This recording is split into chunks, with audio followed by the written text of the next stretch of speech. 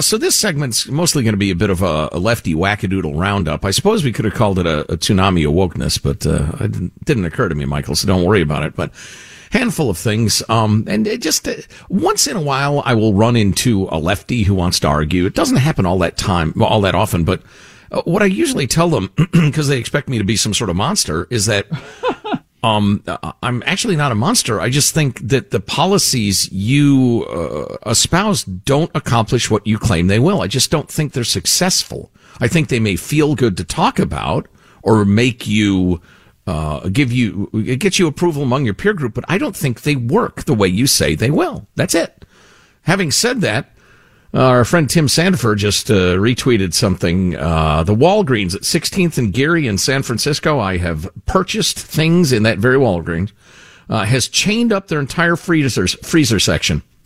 Workers said normally shoplifters clean out all the pizza and ice cream every night. They're usually hit 20 times a day. The whole store is locked up. Yep. Yeah, good policies. And people have just decided in a lot of cities to say, well, times change. And what Tim tweeted, his comment along with retweeting was, but I was told that the shoplifting epidemic in San Francisco was just a myth. Yeah. That's good. I see this trans swimmer Leah Thomas, formerly William Thomas, has now embraced the Trantifa branding in new photos on social media. Trans violent militancy is the current focus of Antifa. They believe that critics of trans ideology should be silenced, maimed, or murdered. Some call for sexual violence against females in particular as revenge. And there's Leah Thomas in his Antifa Super Soldier T-shirt. What? Okay. Is this I hadn't heard this term. I'm going to have to do a little research on this today. Trantifa. Okay. Yes. That's a new one on me. Eventbrite, the event organizing website, is being blasted because they took down an event page for women advocating on behalf of single-sex spaces.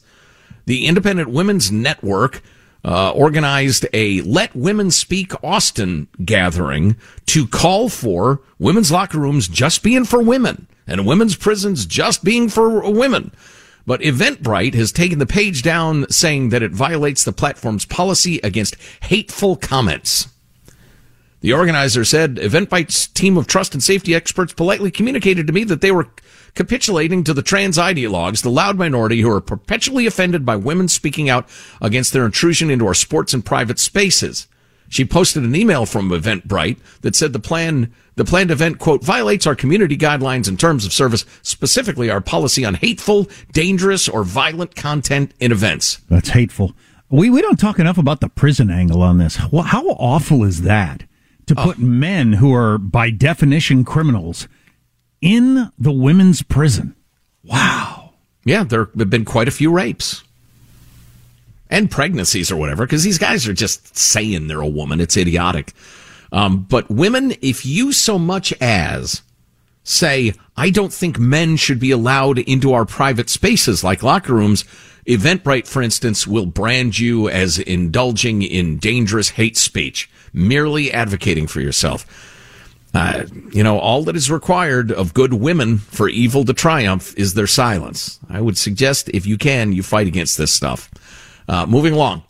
This is the story that's getting a lot of attention. Jackie Heinrich with a pretty good report on the Jamila Jayapal incident, re-Israel. Clip 80, Michael. Pressure on President Biden to assure the Israeli president tomorrow at the White House that this isn't representative of Biden's party as a whole. We have been fighting to make it clear that Israel is a racist state. Jayapal has since apologized, a relief to officials. We think an apology was the right thing to do for those comments. Without confirming whether the remarks came up in Biden's call with Prime Minister Bibi Netanyahu, officials say Biden made clear that the U.S. commitment to Israel is ironclad. But House Republicans say it's the elephant in the room. If the Democrats want to believe that they do not have a conference that continues to make anti-Semitic remarks, they need to do something about it. Because they've defended these individuals time and again. It was not a misspeaking. She was quite calculated and serious about what she said. She believes it. Her so-called apology was that she said, or her walk back, I do not believe the idea of Israel as a nation is racist, but that Benjamin Netanyahu's quite extreme right-wing government has engaged in discriminatory and outright racist policies.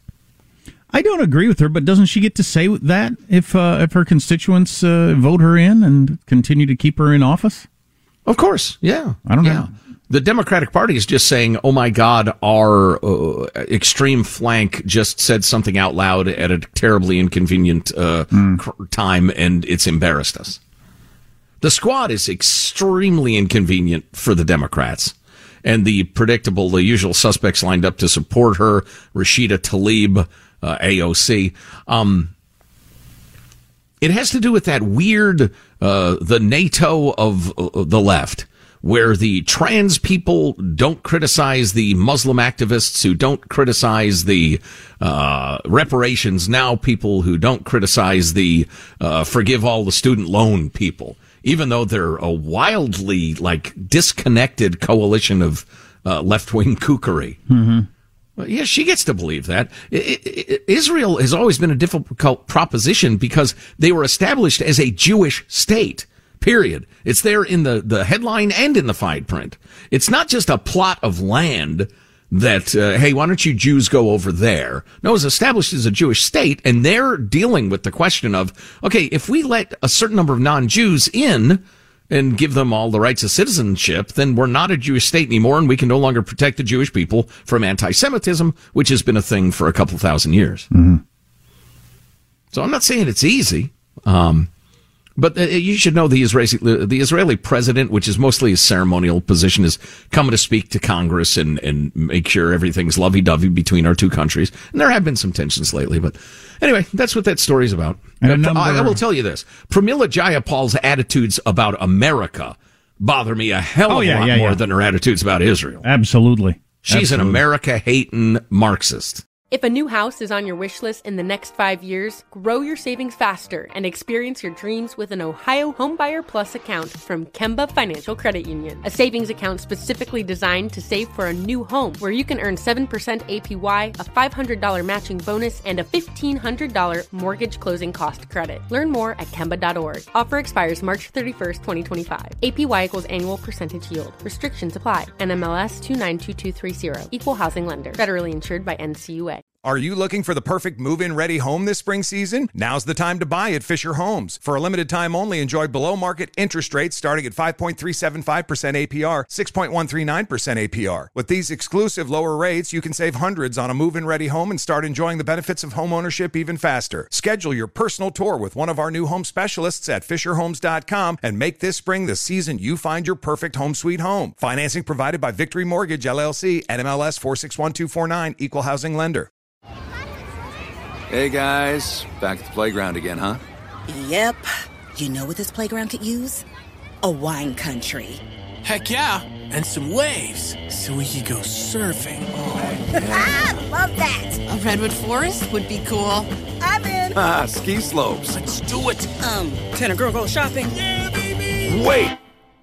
Did we just invent California? Discover why California is the ultimate playground at visitcalifornia.com.